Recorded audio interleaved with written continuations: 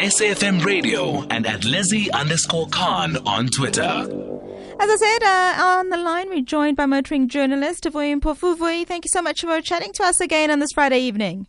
Oh, my absolute pleasure. Good evening, Lizette. How are you doing today? I'm fabulous, thank you. But it seems like the rest of the motoring world is a little bit in turmoil as people don't know what they should and should not be doing under level 4 when it comes to car maintenance and taking the car for a service because there's nothing that it's supposed to be parked, Amos. It's supposed to be parked and just moving backwards and forwards just to make sure that, you keep your tires, in a good nick and your engine ticking and your battery happy. That's the only reason you should be turning on your engine. Unless, of course, you're an essential service worker and you have to get to work.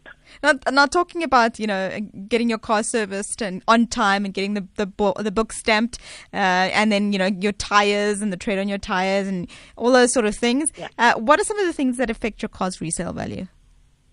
Oh, okay. So basically there are quite a few. I mean, one of the things that people would, and in fact, I'd like to talk about this on a different occasion, Lizette, the things that we need to take into consideration before you buy a car so that you know what will affect it at the end of the day. Mm-hmm. But one of the things that the dealer will look at when they are assessing, the trade-in value of your car is your odometer reading.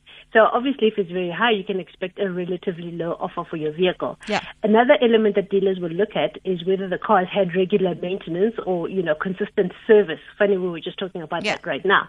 Because that will tell the dealer whether the car has been taken care of, and it will just minimize if, there's anything that needs to be done on the car. Because nobody wants to buy a car that they have to fix, unless they knew that they were going to have to fix the car. That's a different story. A surprising one is that, you need to keep your car clean and in tip-top shape. How is that surprising? Sorry? How is it surprising that you need to keep your car clean? No, wait, I haven't finished my sentence yet. The reason you need to keep your car clean is so that you can be aware of any little dents and scratches.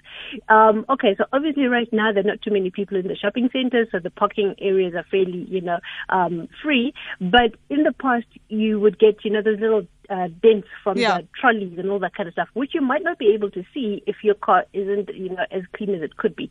So by keeping an eye on that, you'll be able to see, little scratches and stuff, because at the end of the day, they accumulate and you might just think, it's just a little thing.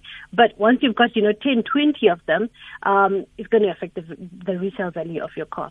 And then, of course, also if you've been in a car accident and the car's been resprayed. Yes.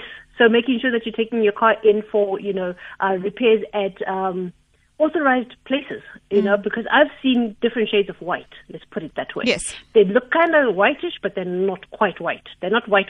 They're kind of white. And I don't mean off-white. Almost white. Almost white, kinda. Yeah. Just a little bit white.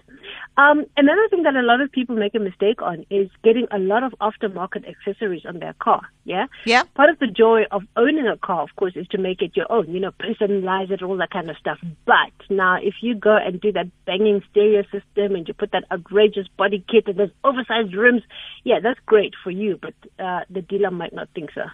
That will affect your price your as well. Value. Yeah. Now, just finally, we know that between 6 and 9, people are allowed to go and exercise, and it's only between 6 and 9.